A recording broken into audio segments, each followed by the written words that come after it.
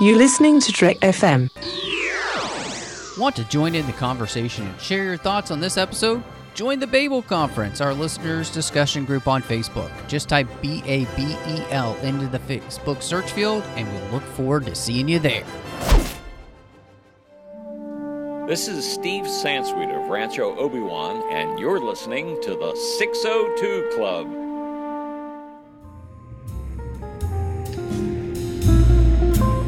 There was a little bar in Mill Valley where all the Starfleet trainees used to go. The 602 Club. You know it? I was there more times than I can remember.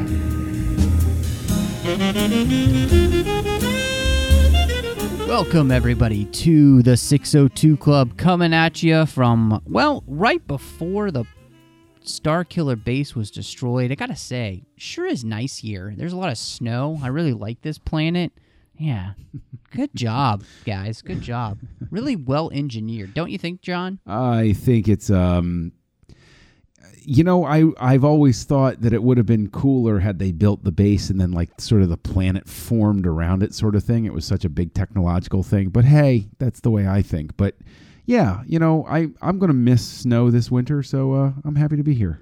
Whatever planet Starkiller Base is. I can't imagine there was a planet called Starkiller Base at first. No, actually, fans have speculated that it was hollowed out Ilum. Well, I thought Ilum would make was, sense. I thought that Ilum was largely destroyed when Ahsoka went to it. The image I had in my mind was of it. It was like basically shattered into pieces. I'm trying to remember. I don't think it's shattered into pieces, but it has been heavily mined. Okay. That is for sure. Maybe that's it. Maybe I need to revisit the Ahsoka book to find out what the description was. Aside from that, before we completely get off the track and people have no idea what we're even talking about, the reason we're coming from you from Starkiller Base is we're going to be talking about the latest book from Star Wars called Phasma by Delilah S. Dawson that has just been released this past Force Friday 2 or 3 or however many numbers you want to put in front of it. It's just Force Friday. That's what it was. And we're going to be talking about that. I'm really excited to do that. So before we dive into everything, just a quick reminder, of course, you can find us all over the place, wherever you get your podcasts. We're on iTunes at itunes.com/TrekFM. We're a featured provider there. You can also leave us a star rating and review while you're there. It would really help out the show.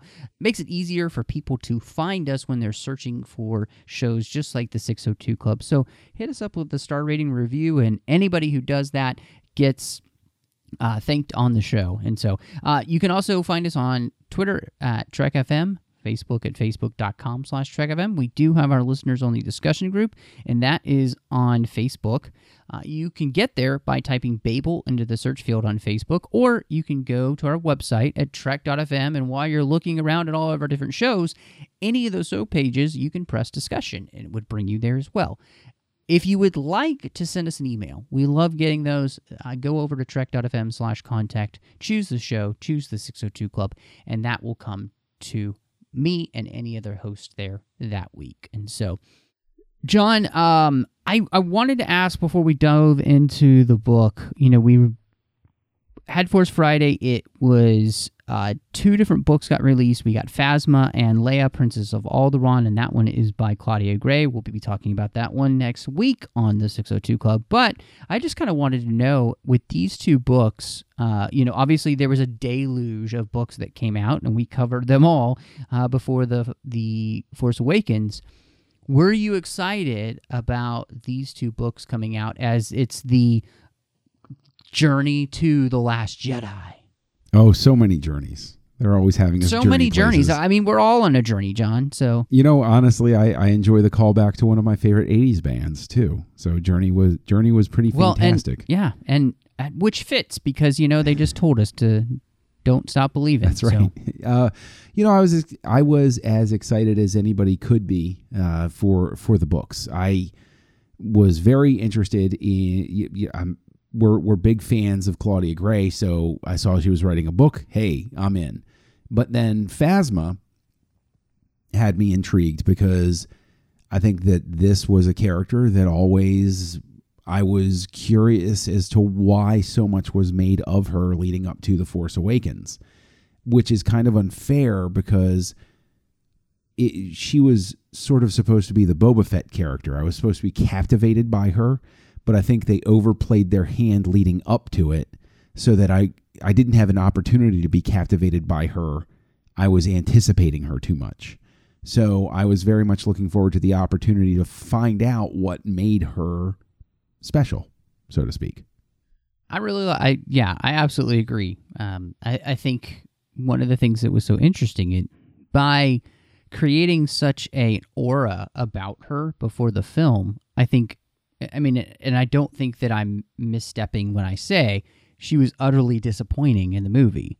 Yep. And I think everybody universally feels like that. She just wasn't. I mean, the only thing that happens to her, really, is that she is taken out by Chewie, which is hilarious, and then thrown into a trash compactor after she gives up very easily the shield codes for Starkiller Base. So with those two things in mind, I think everybody came away scratching their heads thinking, what's so great about Phasma again? What? You know, it's almost like the Worf effect, because here we are on Trek FM. Might as well make a Star Trek, allusion here. But I've always called it the Worf effect, where Worf was the Klingon. He was supposed to be the tough guy. And Phasma was sold as, oh, here's a super trooper. This is really wild. And then the one fight you see, she gets her helmet handed to her and is like, well, okay. It's sort of like Worf spent, several seasons on The Next Generation just getting his butt handed to him over and over again, to the point where it was like, well, I don't see him as tough. I just see him as fodder at this. He just wears the enemy out before they get to Picard or something like that. Yeah, it wasn't until Deep Space Nine at the very end where he finally kills the Chancellor of the Klingon Empire. Spoilers. And has the chance to become the Chancellor of the Klingon Empire. Yeah. Yeah, he stops getting his butt handed to him in Deep Space Nine. Yeah, so, and that's the thing, is I think that Phasma would have been a cool and fun character had they done less press for her leading up to it. Yeah, and I think one of the things, the moment they decided to bring her back in The Last Jedi, I think that they did feel the need to explain the character, to kind of give us a reason for her being back, and not just being a character that, was lost to a Sarlacc, basically, or a trash compactor. And what Delilah Dawson does here, and this is one of the things that I think is so interesting in the book, is that, and this is happening a lot more in the Star Wars books, and I think it's because it allows them freedom, which is to do books that become character studies.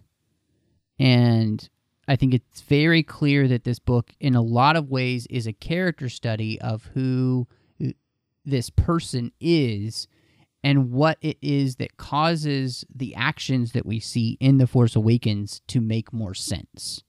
Sure. Yeah, and why she would be feared and domineering, and what she did to get to that position. But also, I think that the character study of Phasma is done in such a way to become, in a large sense, the story of the character of the First Order, and how even that has evolved through time. The First Order was something before Phasma showed up, but then she has come to embody what the First Order, as led by Kylo Ren and Armitage Hux and Phasma, is going to be. And so I think that in and of itself is sort of an interesting world-building moment of understanding how something can start as a very, and I'm not saying this in a positive manner, but something can start as a very pure ideal, but even that is going to come to be corrupted over time as people like Phasma become part of it. Yeah, I think that is something that is so fascinating in the story, because, so much to dig into. But just talking about Phasma, because we'll get to the First Order in just a little bit, and really, like you're saying, this is all interconnected, which is one of the things I think that makes the book so, I'll just go out and say it, I think this is a great book, because the way in which everything fits together is thematically is really well done. I think Delilah Dawson does a great job of taking all of these themes and using the story she's telling about Phasma to also tell that story about the First Order and how all of these things could fit together. And as, Star Wars tends to do, I think give us maybe a little bit of a look at history and our present and our past and our future all together. And I think it's just really well done. But the thing that struck me just about the character specifically is that this is a person who knows exactly what she is. And what she is the embodiment of Darwinian theology. Of just, she will do whatever it takes to survive. It doesn't matter who she has to kill, who she has to betray. I mean, this is that kind of character. She will do literally whatever it takes to survive. That's all that matters to her. And I thought that was kind of a fascinating thing to see, to see a character who was so sold out to only one idea, and that was her own survival. Yeah, and I think that it's interesting as well because she was anachronistic within her own culture. And I think that's the really interesting thing as well about her arc, is that you can't chalk it up. It would be very easy to look at where Phasma comes from. And this is not a spoiler, but she comes from a planet where life is very difficult. You have to have your wits about you, and you have to be a great fighter to survive. Simply to exist is a battle on her planet. But even within that context, you come to find out that she is different in the sense that everybody around her is working for the good of the tribe to survive, so to speak. All of the tribes are there, and they're cutthroat with each other, but they're still tribes. But even within that context, Phasma is singular. She exists only for self. So she is even, I agree with you, she exhibits that Darwinian ideal, but even Darwinian, sort of survival of the fittest stuff has room for the tribe to exist, has room for the herd, has room for these things because these animals will carry forward. But then you get that special jewel every so often that comes in and is just unique from birth. So I think that, in a sense, there's an interesting study in the nature of evil, in a sense, because, we see with Anakin's arc that evil is not, you're not born bad. Your circumstances can lead to you making bad decisions and you becoming bad. Whereas Phasma seems to be, to make a callback to a very old school black and white movie, The Bad Seed. She's always the one that just from the get-go was a problem. And the thing is, Hux is a part of this story, and he seems to have always been a problem. Are we getting some sort of shadowy fill-in about Kylo Ren? Was he always a problem? Ooh, that's a really great question. Man, I had not thought of that, but it would make sense for this First Order to kind of collect people like this. Yeah, wow. I really like what you said about the idea, and I thought that was one of the fascinating things, is that she is an outlier on her own planet. Even though this planet, as I said, she's kind of this embodiment of Darwinian ideology, theology, of survival of the fittest, she takes that to the nth degree, right? Like to mean only her. Whereas the planet itself is kind of the embodiment of survival of the fittest. You have to be the fittest to survive on her planet, especially at the part of her planet that she lives. They live on all of these crazy rock formations that's close to the sea.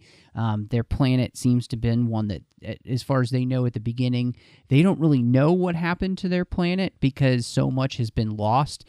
And basically, I mean, to put it in terms that people could understand, if you haven't read the book, it's Mad Max and Star Wars. Like, that's the kind of planet they live on. It's this awful post-apocalyptic world where people have turned to the basic instincts of survival, and like you said, they've become these little tribes where it's just about the tribe surviving, and we're going to do whatever it takes for the tribe to survive. And there's wars between the tribes, and she's the one who just kind of transcends all of that. And it's like, I don't care who survives as long as I survive. But at the same time, there's an odd sort of symmetry to those that want to survive the decimation of the empire. She really does, in a sense, embody the First Order itself, in that the empire is destroyed, the galaxy has been torn asunder, and if you were an Imperial, you would look about and see a wasteland of disorder and chaos and fear and destruction, as Cardinal does. And Phasma really does embody that First Order mentality of, no, I will impose order on this chaos, and I will make it make sense, and I will make it livable and survivable. Sounds almost like a Dark Knight I know, where he says that you have to make the world make sense. The world only makes sense if you force it to. Hashtag not my Dark Knight. But the I'm just saying that what you just said sounds an awful like a Batman I know before Superman turns him around. Anyway. Did you pull anything stretching for that? Did you pull something? No, I didn't have to. It was right there. You just laid it out on the table, and I took it. Well, there you go. You know what? You just proved that Batman is now Phasma. There we go. Thank you, and good night. Batman equals Phasma. There you go. At least that Batman, yes. Wow, that's funny. So, you know what? No, I really like this because one of the things that's so interesting about Phasma is that part of her drive to do anything to survive also means that she will be exactly what people want her to be, at least in their eyes, and creates her own reality in this sense that the moment that they're not useful anymore, she kills them and becomes part of another group and becomes what they want. It's like she's like the Taylor Swift of bad guys. She'll just, there's a lyric that Taylor Swift says where she says, like, I can be what you want for a month or so in one of her songs. It's something to that. I'm paraphrasing. But, that's kind of what Phasma does. Okay. She will become whatever people want her to be, and as long as it benefits her, and the moment that she's able to, she kills them. So she continually creates her own altered reality, and it's kind of creepy because she literally exchanges the truth for a lie and makes the lie her truth. Yeah, no, I like that. Another thing that she reminds me of, actually, because there's such a point throughout the entire thing, because she comes from a culture where masks are valued, and it's pointed out that she always wore her mask, and we've only seen her on screen in her mask. And it's very much a point that Cardinal, the character of Cardinal, gets to, where he says nobody's ever seen her without her mask. Mm-hmm. I think it really is interesting in that, in a sense, it reminds me almost of a Jason Voorhees or Michael Myers from the horror genre, where they're defined by their masks. And then I think there's an added step here because Kylo Ren is defined by his mask, and when he loses his mask is, when he seems to lose his footing, as it were. And so I wonder if there's almost a parallel there, that the First Order, that people like Phasma and Ren are defined by their masks, and the people you truly have to fear, as we come to find out in the book, are Armitage Hux, who are like that in plain view, who don't feel any need to disguise what they really are.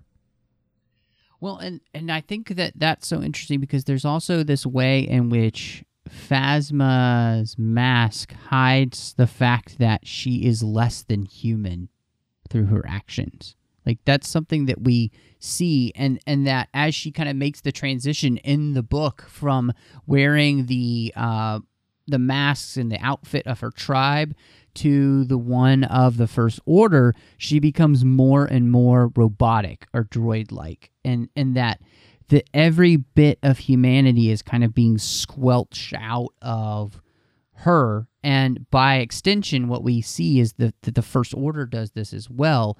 But that idea of like this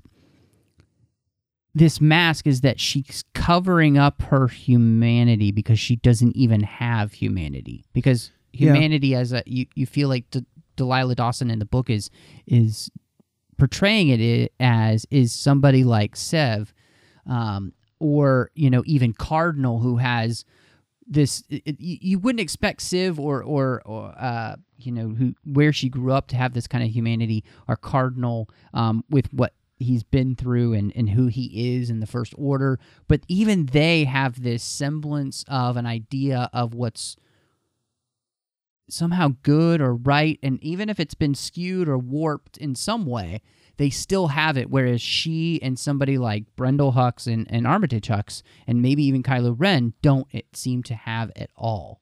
Kylo's a little bit of it. We are doing a little bit of speculation on that, but I mean, the idea of that's a super scary thing. Yeah, although it's something that supports that as well is the fact that, and to get to sort of the serial killer mentality of it, is Dawson does a good point of underlining that as Phasma learns to speak the dialect closer to Brendel, she's imitating his voice and his accent. And that is sort of a hint of, a sociopath, is that they're an imitator. They don't like that empathy. You know what? They're like replicants. Like they imitate emotion, yes, but they don't have emotion. They learn how to function in society by observing the others around them. And I think that carries through as well. So, I have to give. She's like the Dexter of Star Wars. Ooh, that's a great pull. That's exactly right. You're absolutely right. The Dexter of Star Wars. Excellent point. Yeah. Which is so creepy, and I think that's what Delilah Dawson does so well in the book, and she makes it scary. She makes this type of behavior and this type of person who is so utterly selfish and self-absorbed that nothing else matters to them with their own survival, one of the scariest villains you've ever seen. Because isn't that the scariest type of person in the world? Somebody who literally cares nothing for anyone else but themselves. There's actually a very large sense here for me comparing this book about Phasma to the stuff that we got about Boba Fett before the prequels. Completely invalidated all of that nonsense. Where she does in this book what I think should have been done with Boba Fett in the 90s, in that expansive time of the expanded universe when the prequels were never, it wasn't even in anybody's mind. And they were free to create the backstory for Boba Fett. There was this immediate drive, this immediate urge to alleviate him of his villainy and turn him into an anti-hero. That's where we get Jaster Muriel from. That's where we get a whole ton of where he goes around with Dengar, and they sort of softened him in the comics and stuff like that. And you find out that he was just really rough and utilitarian and almost sympathetic in a way. And they pursued that path with Fett, and that was what was so dissatisfying for me. And so I give real credit to Dawson for going full steam ahead and saying, I'm not going to make Phasma likable. She's not a hero character. This is a character, and we're going to study her, but she resists the urge to make her seem to have a redemptive arc in any way, or for me to look at her on screen and say, but and I think that again, I think that really ties into why she's an outlier in her own tribe at the very beginning. Through the whole thing, Dawson goes the extra mile to prove that Phasma is not a hero, even by accident. Is not there's nothing particularly redeemable about her character at this point. To quote Mike Cole, who was on the masculinity panel that I did at Star Wars Dragonton track that we released on our Aggressive Negotiations track, Phasma is a stone-cold dealer of death. Like, that's just who she is. And I think it's it's phenomenal that, like you said, Dawson doesn't shy away from kind of making this Hannibalistic type of character who's just so ingrained with the evil of this. Again, I feel like it's the ultimate selfishness that, again, she doesn't explain away as the planet that she grew up on or anything like that. It's just, this is who this person is. And what we know that to be is evil, because it cares nothing for anybody else but herself. And it's great that we are just allowed to have a character who is just utterly pure evil, but at the same time, I don't think is just a one-note character. That's what's so interesting. I think Dawson is able to create, through the stories that you tell here about her past, that you're never quite sure how she's going to make that turn on whoever it is that she's going to turn on, and that's what's so fascinating. Yeah. So the story setup is this for the book, that Cardinal, who is and was Brendel Hux's right-hand man, has been supplanted by Phasma in the sense that he used to be the only trainer of the recruits, or I put that in air quotes, the recruits that they would get for the First Order troopers. And he was a part of the training program that brought them up. Once Phasma arrives, she becomes the person who finishes the training. He starts the training. So he has the children, she has the teens on into trooper. And he begins to distrust who she is. And so he tracks down a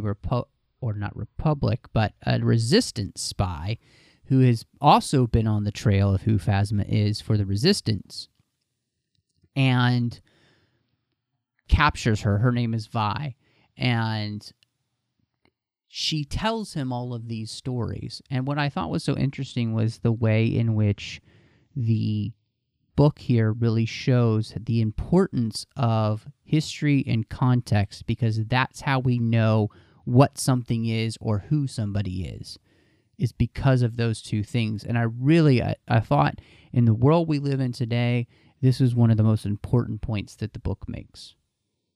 Yeah, I mean, up to and including Vi says at one point, this might be an internal monologue or whatever, but she even admits to the audience that there's maybe even been a little embellishment about Phasma's backstory here, but not really. This is the true story, but it's maybe a Man Who Shot Liberty Valance type of, a little bit fuzzy on the margins, but it's a truer version of history than the one that the First Order has been putting forward about Phasma, which is decidedly different. And I think that, in terms of history and context, yeah, I think there's very much a subtext of history being, everybody loves to use the phrase history is told by the victors. And I think that Phasma is a victor. She's a winner in the sense that her goal was survival, and she has survived, and she has escaped, and she's gotten off the planet, and she has, become a part of the First Order. And so the story that everybody knows about her is the one that she is willing to tell. And we're finding out, the context is that in a sense, what we know is that she has told the truth from a certain point of view, that she was, she came from humble beginnings and fought her way up and has risen through the ranks. That's absolutely true. What we find out is that it was a lot more bloody and unpleasant than just that version of the story. Well, and there's this great quote, too, because, Cardinal is getting frustrated as she's telling these stories. He's like, so what? Phasma's great. She's a liar. She's dishonorable. So what? She might have lied a little, but it's for the greater good, right? The First Order doesn't care about any of this. And she says to him, but you should. She's the sum total of her stories, And the point is so poignant today when we think about this idea of, we look at our world and we say, oh, well, so what? So somebody did this or somebody did that. Your character is defined by your actions. And who you are is defined by your actions. And yes, that's a scary thing. I can be personal and say, even when I look at my own life, there are things that are there that I'm like, that shows such horrible character in my own self. But when we deny that fact that it's not, as Dumbledore says to Harry in Harry Potter, it's not our abilities that show who we are, it's our choices. And the choices that Phasma makes are the sum total of her character throughout the story. And what we see of her character is that she doesn't have any character. Like, her only value is her survival. That's it. Yeah. And anybody whose only value is their own survival at the cost of anyone else, well, that's a scary place to be.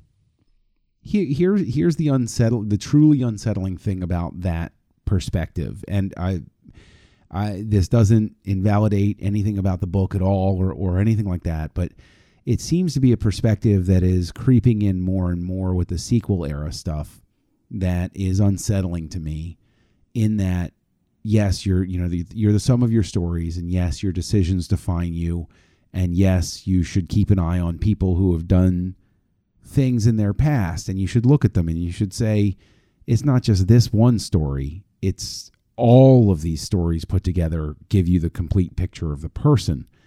Vi even holds back, so to speak, until we get one last story that really throws it into stark relief of how cutthroat Phasma is. That removes any chance of it to say, well, she just came from a tough background. You find out that she's been making these choices from the beginning. And what is unsettling to me about that, and I'm not trying to give it too much weight here, but a very important point to Lucas when he made the original 6 Star Wars films was redemption. Vader makes terrible, awful, positively evil decisions, but the door was always open for him to redeem himself. And I, again, am not trying to assign too much weight to this, but I'm going to be keeping an eye on stories like this because they will indicate a tendency maybe within the stories. Are these Star Wars stories being told in an era where people no longer believe in redemption? Maybe that's why back in the 90s, Fett was given all of these sort of, get out of jail free cards to turn him into an anti-hero, is because it's from a different era. I think that's a really interesting question, and I think at the moment I'm going to take it more as the fact that we're going to explore the people who choose to not allow redemption to be part of their story. Because Vader in the end makes that choice, but it's also based off of other people being able to get to him. Spoiler alert, if you're still listening, Cardinal in the end makes the choice to give Vi the opportunity to survive. And then in the end, she saves him. And so there's that sense of redemption for a character like Cardinal, right? But I think part of that is because there's still a spark of humanity left in Cardinal, whereas Phasma has continually, through the choices she's made, to destroy any force of spirit, like she squelched the spirit of humanity in herself so much that it's dead. And there isn't that choice anymore. There's like a point where there is a point of no return. And I think that's kind of interesting to be able to explore, to say, yeah, somebody can be so much to the dark side that there's no, and I don't mean just dark side of the force, but I mean just the dark side of life, evil, to choose evil, which through Phasma is just this utter selfishness, which, is anathema to everything we think of as being a good human being. That you can do that so long that you've destroyed any hope of redemption. And I think that's an interesting story to mine as well. As long as we don't, like you said, lose that Star Wars is a place where people who have done awful things can still find redemption. Right. But I think with Phasma, it's interesting to think of and explore a character to where, and this is, I've honestly kind of hoped this might be where they take Kylo Ren as well, where we finally see it, the evil person that just doesn't want to be redeemed, and that they have to be destroyed because that's what has to be done to people who will not be redeemed, in the sense of like a Hitler, Right. No, and the thing is, of course, there are people like that throughout history, but it's always been, I guess the stories that I'm thinking of, the fairy tale that informs Star Wars as a whole has always been about these, hope. Right? I mean, Rogue One, the last hope. And it's about hope, and it's about not giving up, and it's about continuing to drive on. I think that maybe what is affecting me, again, I'm not trying to give too much weight to it, but we have gotten a lot of stories up to this point telling the First Order's point of view. And granted, it's because we've been asking for that world building, and so that's what they're delivering to us. But at the same time, I don't want them to wallow in it. I want to spend time with the good guys and the redeemable people, right? The people that are going to make me feel good at the end of the story. I don't want just stories about the bad people. And I agree with you, and I think that's one of the reasons why I was really thankful for, the character of Cardinal in the story and where his storyline goes. Dawson said at the launch party that we had at DragonCon for the book, her and Claudia Gray were there, she said, what's interesting is that Cardinal in any other book would be the villain. Right. But then you have Phasma, and you see that there's an even worse villain than somebody like this. And at the same time, too, Cardinal is also somebody that there is a chance still of redemption. And I'm right there with you. Like, I love that this book kind of had that in there, because without it, it would be so bleak and nihilistic. It would just kind of be depressing. It's like, well, it's Star Wars Nietzsche, like.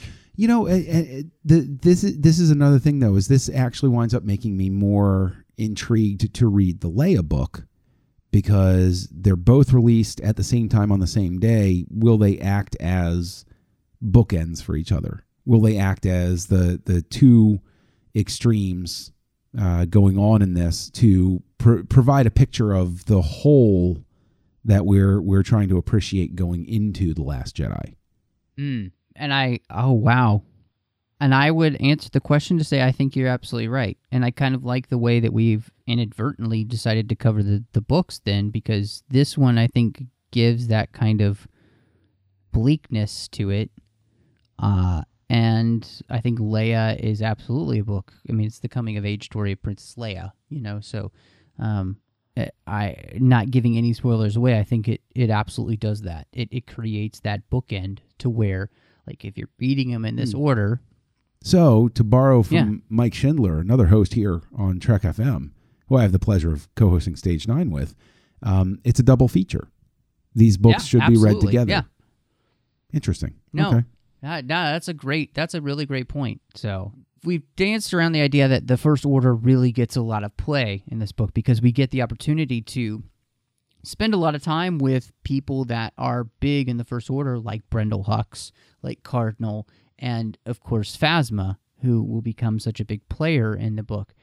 And I thought it was one of the things that was really interesting and scary was the way in which the First Order truly are the fanatics. Like, they take the Empire to the nth degree. And I was thinking about this, and so I want to ask you if this makes sense. And let me know if I'm wrong, and you will, I know. The Empire... That's why you invite me on here, man. Yeah, well, no. So the Empire comes into being in a much less forceful way, right? I mean, to the rest of the galaxy, it looks like a savior, at least at the beginning. We're going to have peace. We're going to have this guy, this kindly old guy who's going to come in, and he's really going to make everything okay, right? The Republic was crumbling anyway. We're going to have something that's going to be great. So it really becomes something that people actually can believe in. It's not, and it's not really necessarily, they don't realize it's being forced on them. I mean, it is, but they don't even realize it, right? Whereas the First Order are this totally different thing where it's like they are the absolute fanatics who believe almost in some ways that Palpatine wasn't going far enough. Like, we must impose our order on this chaos, and we'll do that however we have to. And I thought that was so interesting, the way that they just... It's not even like Nazis and neo-Nazis. Like, the closest they come to is the fanaticism we see, in our modern-day terrorists. That kind of fanaticism where they just will. They are... And yet, in a more ordered sense of, like... Does any of that make sense? It does. It does, because I think that Palpatine comes in and the structure is there, and he subverts the structure so that he can gain power, so that he can control everything. And he's not building anything. He's simply subverting what exists already. And the First Order would be people that would come in and say, nope, got to burn the whole house down and just rebuild. There is absolutely nothing here that works. And so, in a sense, I would think that you could extend it and say that the First Order would admire Palpatine and what he did to subvert that, but recognize that a mistake was leaving anything intact that could be used against him, which then winds up which I guess you could say is embodied by Vader. He doesn't build his own Sith as he should have. He builds his own Sith with Maul, but then he subverts what exists with both Dooku and Vader, and that winds up being his undoing. So Dooku and Vader wind up being the very symbol of what he did wrong, and so they want to come in and just go from scratch. And so that makes complete sense to me, and I think adds another layer to Hux's speech in The Force Awakens when he is completely unhinged and he's talking about the corrupt Republic and how awful they are. The First Order might view the Empire as simply just another imperfect iteration of the Republic. And so the Republic never really went away for them. Oh, I love that, because as you were talking, I was thinking to myself, the closest that I can kind of come to who they are is the fanaticism of the Bolshevik Revolution. Yeah. And the way it just destroys and burns to the ground everything that Russia was, and tries to rebuild it, and becomes this place where, you end up with a place like Stalinist Russia, where everything is squelched out of it, and it's done from this, and there's a couple quotes I want to read real quick from the book, so bear with us, because I think it really brings to light where the First Order is at this point. Cardinal is thinking to himself, and he says, "This is what the First Order is all about, giving everybody equal opportunity to succeed, no matter how lowly their beginning or how far off their planet. There will be no rich kids here lording over the orphans, no lobbyists or interest groups or bribes. No one is starving or thirsty or dying of exposure. As far as Cardinal was concerned, anyone who opposed the obvious benefits of the First Order was a fool." And then the last one is Brendel talking to Phasma, and she asks him, "Does your First Order not seek to rule then? Yet you seem to be opposed to ruling." He grunted, "There is a difference. The First Order wishes to bring equality and to destroy all the petty politics of rotten bureaucracy from the plague of the galaxy. I speak of an enlightened government of thousands of people working on the behalf of billions of unenlightened people. In a place like this, however, the decisions were being made by one person only, or perhaps a small handful of wealthy despots, and their first interest was in lining their own pockets." And so, they've created this, and this is the beauty of this story, they've created this narrative, this false narrative, this fake news, if you want, about the First Order, which is that we're all about bringing order and stability and equality to the galaxy. And how do they do that? By putting their boot down on everyone and making everyone the lowest level possible, while those in the very top echelons, live in comfort and peace and joy and luxury. We even see that in the story. And I think it's that she's really combined all of these different things, but it really brings to me to mind what we know of happened in communist Russia, what's happened in places like North Korea, or China was like this for so long. And so she's really used all of this history to create this fanatical first order that wants to say that it's one thing, but it's really another. And it's just like Phasma. They say they're one thing, but they're really another. And they just say it loud enough and long enough that people start to believe it, even though it's a lie. Well, I mean, it becomes a matter of survival to believe it. If you don't believe it, if you speak out against it, you're done. And they make that extremely clear, because as soon as Cardinal loses his faith, Phasma gets rid of him. As soon as Hux is no longer useful. And the thing is, I like the fact that you are that you drew the comparison to the Bolsheviks and that revolution over there, because I actually read a book not so long ago called Koba the Dread, which was all about Stalin and went into great detail about how this revolution that seemed to have these worthwhile ideals really did go off the rails, and how it paved the way for somebody like Stalin to come in and manipulate its own system to make it even more brutal and awful. But to further it, you could almost see Palpatine as Lenin, and then maybe Snoke is like the Stalin, where he comes in and he says, you did the best you could, but we got to do this my way, and we're gonna completely level it and wipe it out. And I think that actually, I mean, in a large way, I think the really important thing that this book does, besides paint a very clear picture of why we should care about Phasma, is exactly what you're getting at here about the nature of the First Order. It's making the First Order not just an Imperial echo, which I think would be one of the big criticisms thrown at it after The Force Awakens of, it's Empire Mark II.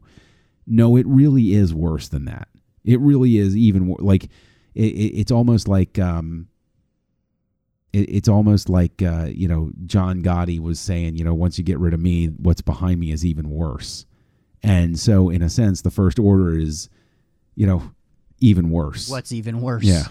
It's the thing that you didn't realize, that Palpatine was actually standing like he wasn't intending to. It's not like there was anything noble or good about Palpatine at all. It's just, once you killed the big bug, and then, the even bigger bug was like, hey, cool, no competition, I'm coming in.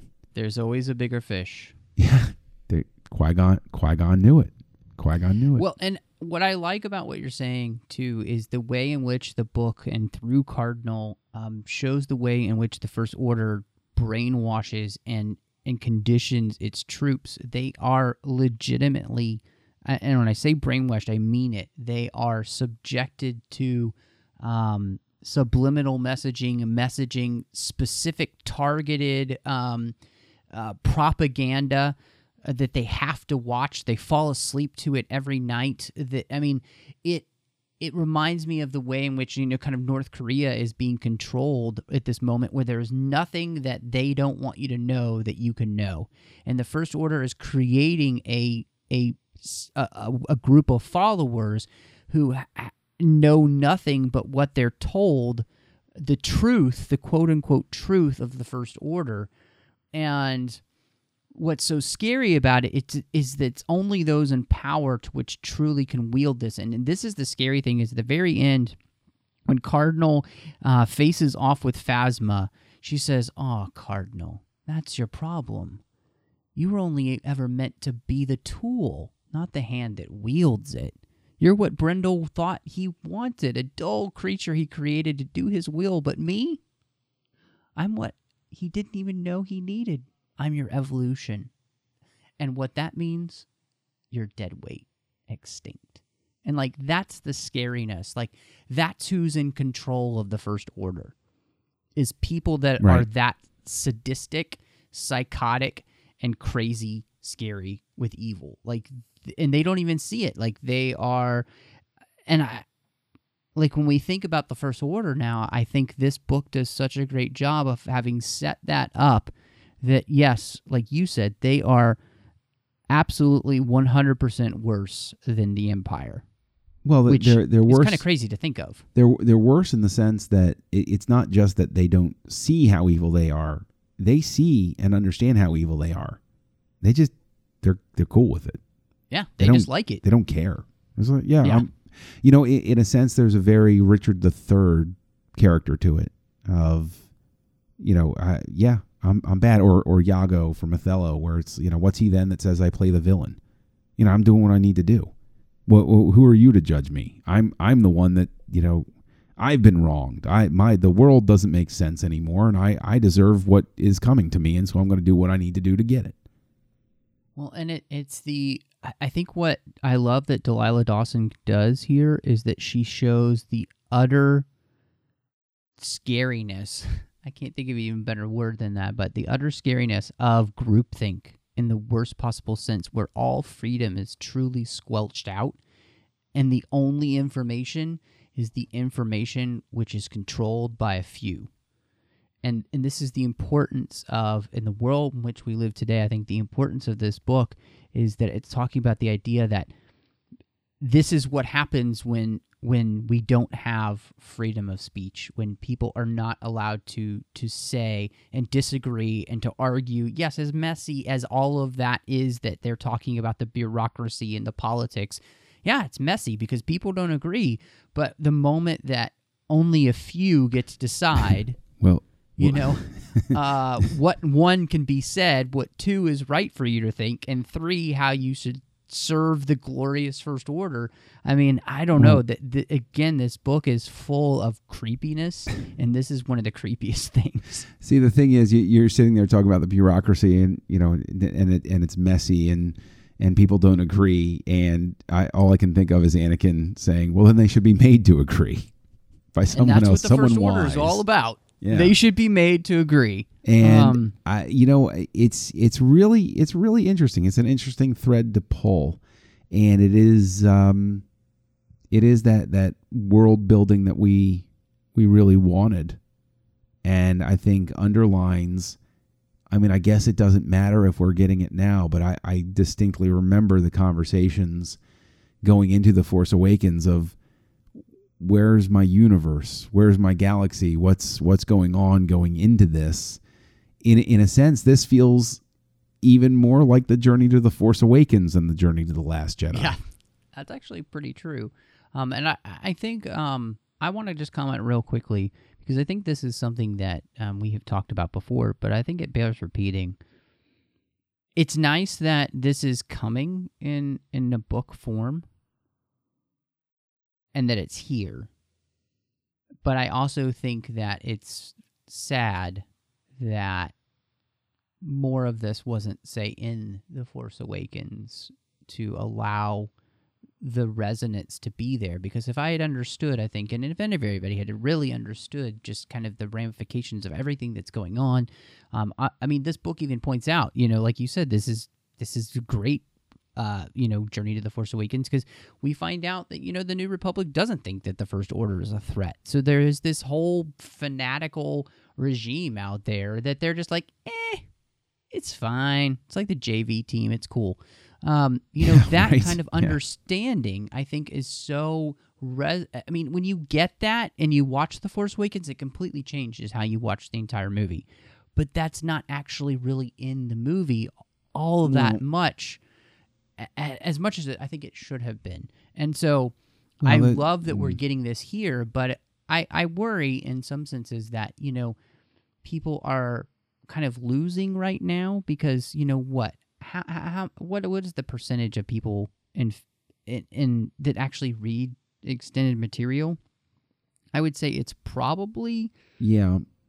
like what, Maybe 5%, maybe. It's not more than half. I can promise you that. This book isn't going to be read by my wife or my kids before they see The Last Jedi or anything like that.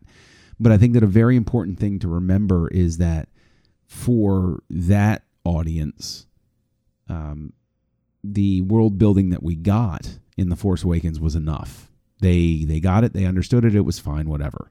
And there are bits and pieces there where, when Poe is brought off of, when he's brought onto the hangar deck of the Finalizer and he looks around, there is a moment where you see his face where it drops, where you can tell he's having a reaction of, wow, there's a lot more here than I expected to see. This is more prepared than I thought. And Finn keeps talking about, you don't know the First Order, and it's there. And then Hux has his speech, which I think really lays a foundation. But I don't necessarily disagree with you in the sense that there's enough there for the casual fan, but for the fan like we are, where we read all of the stuff that comes out, we're going to read the journey to this and the journey to that, and we're going to stay focused on it. Not saying we're better fans or gatekeepers or anything like that. I'm just saying for our vibe, these sorts of things have become necessary in order to placate the questions that we have. It's not like they tell us how Snoke came to power. They don't even interact with Kylo Ren. They mention him a couple of times in this book. And there are hints and allusions, but there's enough. This is the type of story that would have been enough. We don't have a complete picture of anything but Phasma at the end of this book. We have partial hints here and there about the other characters that we're going to encounter, but we don't, it's not like we have a clear vision of, members of the First Order were also members of the Galactic Senate that split off and ran off or anything like that. But, I'm just trying to sort of play both sides of it here and say that, I agree with you. This type of stuff is tailor-made and well suited to getting me on board with these sorts of things, or getting you on board with these sorts of things, and we just won't, and it will be enough for us. One of the things that, and this is kind of more of a quick point, but I think it's really interesting. Brendel has a whole thing about how the world, they're asking foolish questions of him. And, the wonderful thing about civilization is you buy what you need, you support your merchants and your artisans. Basically, the idea that kind of comes across is that, the wonderful thing about civilization is that I don't have to think about where things come from, like my food or my clothes or any of that stuff. I can just go and buy it. And I thought that was a really interesting dig at the world in which we live, where people don't know where their food come from. And, they don't know where their clothes come from and all of this kind of stuff. And we're so removed from the natural world. And that also plays into what happened, I think, in a way on Parnassus in the first place, that this corporation had come in and they ended up destroying the planet or at least this part of the planet with a nuclear meltdown. And just the way in which we kind of treat the things around us. And I thought that was very interesting, because that kind of out of touch with nature plays into the whole way that the First Order acts about everything. But it was an interesting juxtaposition because of what we know about the New Republic and how they're kind of guilty of some of these things about not really caring about parts of the galaxy that maybe haven't been liberated or anything, and really taking care. It was just so interesting the way that she works this all together, and I found it fascinating.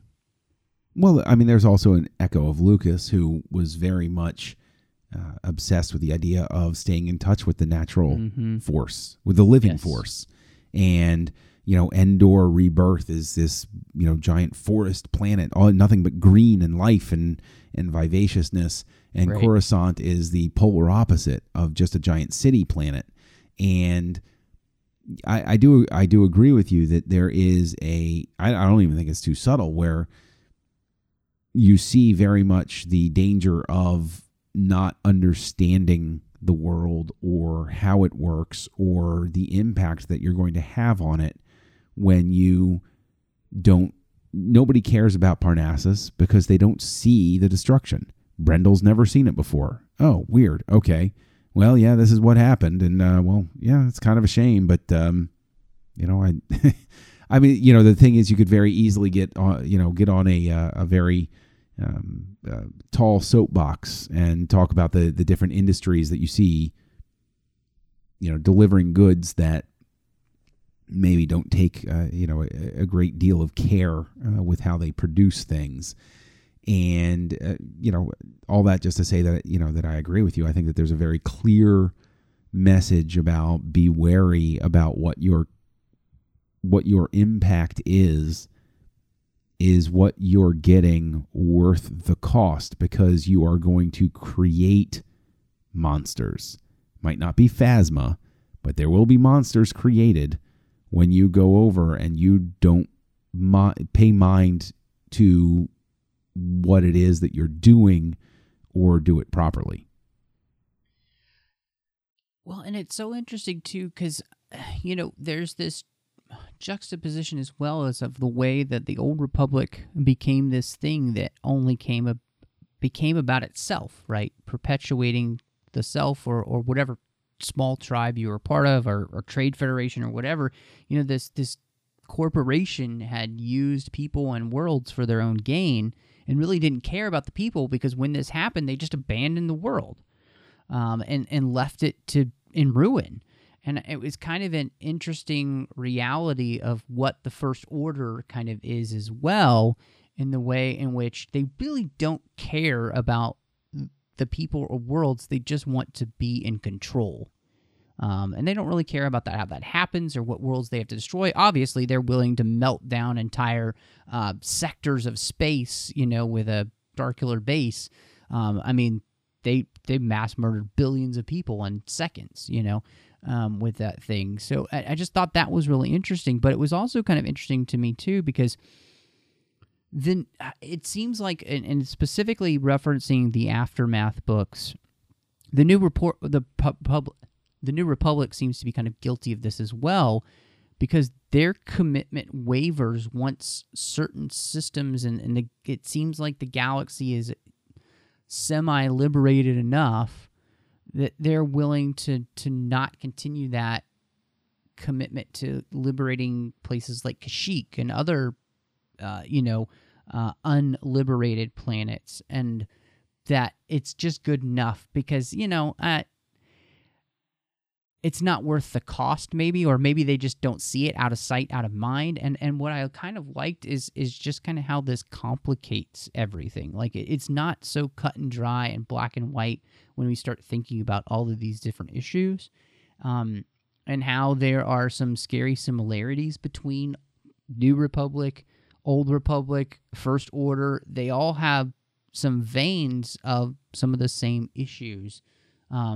I don't know. That was just something that really fascinated me about the story, in the ways in which it's just, I don't know, if it's Facebook status, it would be it's complicated.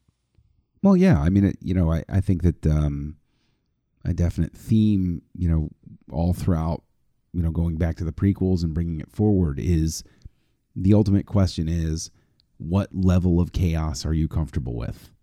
Mm-hmm. Because there will always be chaos.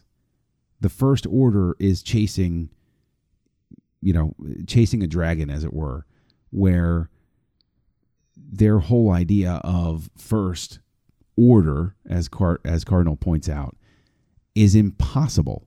Leia says it to Tarkin. The more systems, the more you tighten your grip, the more systems will slip through your fingers.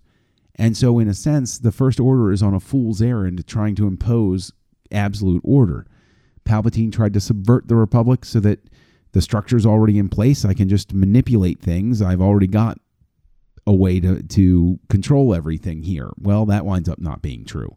The Republic was defined by its own chaos because Padme says to Shmi, slavery was illegal, and Shmi basically says the Republic doesn't exist out here. We're on the fringes, and so it becomes, I think, that continual back and forth dance of how much chaos are you comfortable with, and when do you strike that right balance? Well, and it reminds me of, and this goes to any group, but when you don't live up to the principles that you say that you stand for, and Cardinal has a very damning statement when he's talking to Vi, and he says, look, I didn't know what it was like to have a full stomach until Brindle Hux found me. I'd never slept off the sand. I'd never gone a night without waking to rats or sand fleas or something worse nibbling on me. The other kids were cruel. The adults were worse. That's what your New Republic does. It ignores backwater planets and funnels money to the rich planets who can afford to have a voice in the Senate. Who spoke for Jakku? No one. And he says, who spoke for the boy I was? No one. And it becomes this thing where the anger that people can have when something like the New Republic doesn't live up to the values it says that it has. And I think that's an interesting thing because we really see how quickly, even in 20 years or so, even beginning, like we saw in the Aftermath series, Mon Mothma's kind of ready to set up shop and be done. Like, let's disband we're good, we're all good, instead of continuing on to the really hard work that should be continued, which is to really liberate the rest of the galaxy and set up freedom and prosperity for everyone. The hope of the rebellion, which is to, throw off the yoke. And that I thought that was really interesting because this book portrays the way in which the First Order is able to find so many disenfranchised people and woo them to their cause, because the New Republic isn't really willing to necessarily live up to its promises. That there's actually something that there's something here that I do want to speak to because you mentioned Cardinal's background being from Jakku. I think that there's another danger here because we've gone back to Jakku with some characters a number of times in the books leading up to it, and we know that Why does everybody want to go back to Jakku? But that sort of speaks to my point. Is Jakku, yes, we all know Jakku and we all know Tatooine had both Skywalkers on it and Kenobi hid there and that sort of thing.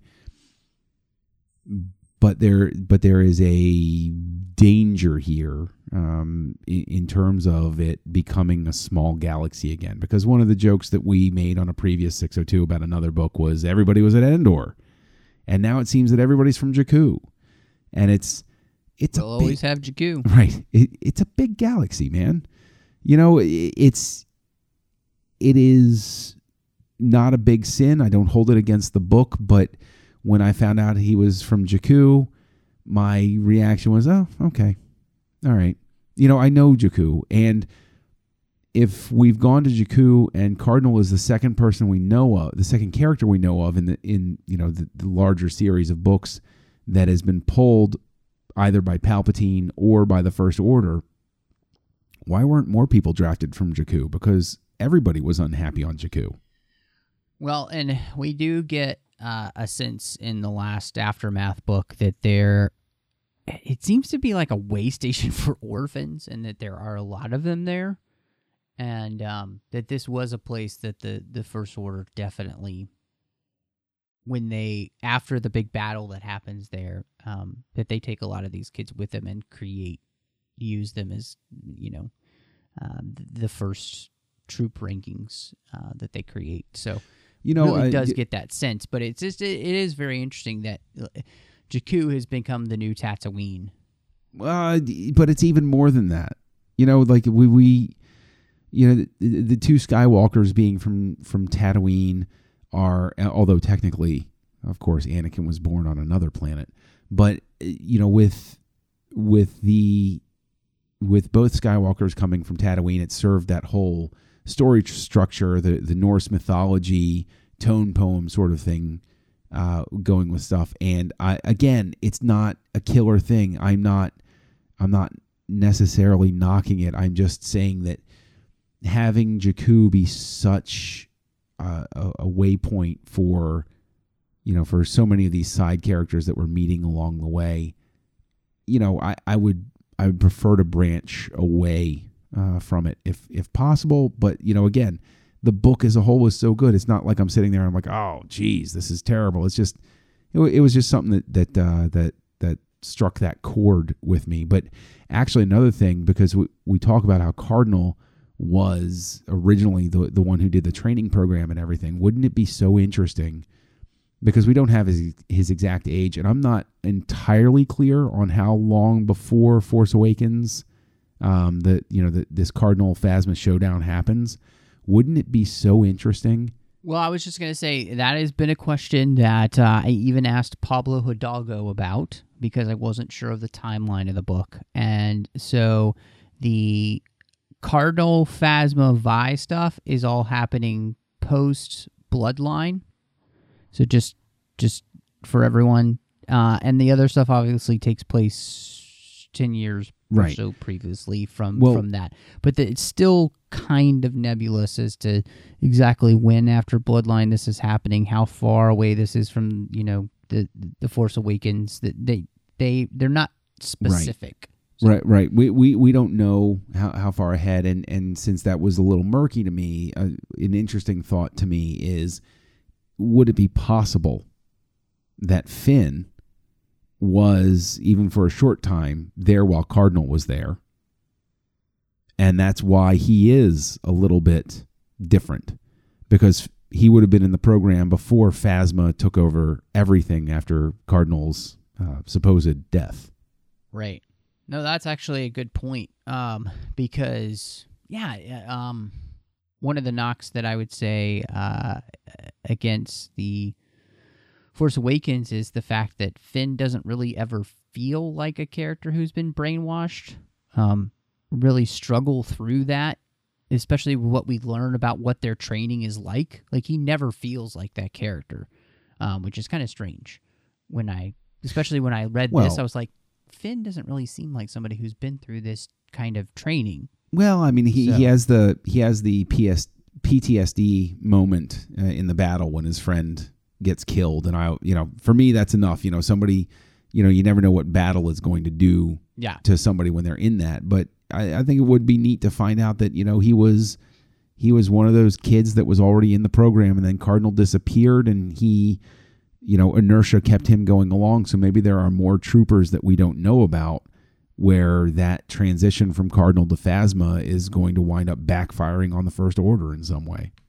Yeah, that would be really interesting. And I think you do raise a good point that if we do learn somehow someday that Finn was a part of that, I think that would really help in that storyline. I like that a lot. Gosh, there's so much more that we can talk about in this book, John, but I feel like that instead of just continuing to ruin it all for everyone, where do you come down on Phasma, ratings-wise? Well, as you know, I have always been happy to give a thumbs up or a thumbs down, and I've become notoriously cagey about locking into actual ratings with Star Wars related stuff. But I would definitely give this a hearty thumbs up. I would definitely say that this is completely, let's say we're in the range of, 4 out of 5 Death Stars for this. This is really solid stuff. It kept me engaged through the entire thing. I really enjoyed it from beginning to finish. I would highly recommend it to anybody who is not just interested in Phasma's character, but is legitimately interested in, what we've been talking about, which is providing some clarity as to what the nature of the First Order is. I'm absolutely right there with you. My ranking is absolutely the same too. It's 4 out of 5 poison daggers. I mean, it's just phenomenal. Lichen-covered daggers. It's right. Or one of those sand beetles. Those things were just, ugh. They were pretty great. I got to give her a lot of credit. Those things were awesome. And that's the thing. You know, I really want to call you out in such a great way, Delilah. If you do listen, you did such a fantastic job of creating a world that obviously referenced some things that we all know, like Mad Max, but it became its own thing. It felt Star Wars-y enough. I never felt pulled out of the story in that sense. I loved the characters that you created. I thought Vi was such a fun character. She had all the spirit and hope of somebody that you expect to be under, the Resistance and Leia's leadership. And even though she works freelance as somebody gathering intelligence, she definitely believes in that role. So it was great. I thought the character of Civ, who we get the story, she got the stories from, and so all the stories have been passed down. And really, this is interesting because it's Phasma's like a secondhand legend, because we're not getting the whole story, or like it's in that legend sense. Like, they could always, if they wanted to, come in and tweak some things about Phasma's backstory, because this is being told story from another person and embellished a little bit at points. Just to draw the comparison, there was an episode of the X-Files where they gave the history of Cancer Man, or as he was later known, Cigarette Smoking Man, and fans weren't nuts about it. And so they said, well, keep in mind, this is from the point of view of what the lone gunmen knew, and who were the 3 conspiracy theorist characters. And so they did the exact same thing, where they gave themselves room to back out and say, well, this isn't necessarily 100% what the case was. This was what somebody heard. But in some ways, I think it makes sense, because I also want to call out the fact that this fits so well with the new Phasma comic, at least issue 1. So after you've read this and then you read that comic, understanding Phasma in the Force Awakens makes so much more sense. You know exactly why she gave up the code so quickly. She don't care.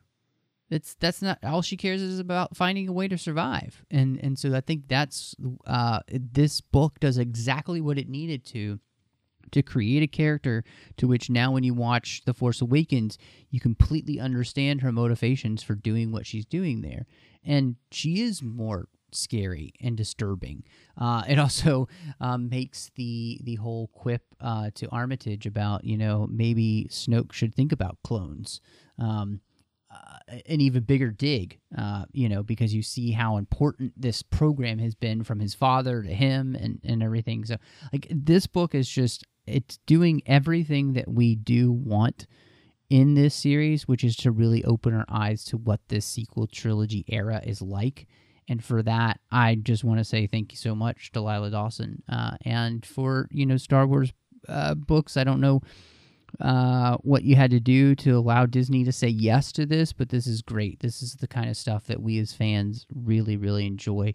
So I think it's well done all around, and I'm really excited that we got the opportunity to talk about it, John. I was chomping at the bit to be able to dive into the thematic elements of this book and the storyline with you, and I hope everybody enjoyed it. Thank you so much for listening. We really appreciate you being here. I want to say a huge thank you to the associate producers we have here on the 602 Club. Ken Tripp and Davis Grayson have been wonderful supporters of this show and the entire network through Patreon. Now, I'm sure you know, but if you don't, this is a massive network. It's a huge enterprise to put this together, and we can't do it without the help of listeners just like you. You can go over to patreon.com/TrekFM, and you can see how you can support the network and become part of our team. Honestly, it's no joke. Every little bit helps. Every little bit a month. We have many different ways that we try to give back to you There's some great perks that come with supporting us at different levels. So again, you can check all of that out at patreon.com/TrekFM. John, I have to say it is always an absolute pleasure and a joy to have you back in the 602 Club. This is actually where we met. And so it's glad to have you back on your stool. But tell everybody where they can find you if they'd like to check you out on the internet and what else you're up to. Oh, come on, y'all. You know where to find me. I'm Kessel Junkie online, and you can also find me right here on the network co-hosting Stage 9 with Mike Schindler. You can also find me co-hosting Words with Nerds with my pal Craig. And if you go on over to the Nerd Party, I'm again with Mike Schindler as a part of Great Shot Kid. And you can find me on the Nerd Party as well with you, Matt, co-hosting Aggressive Negotiations.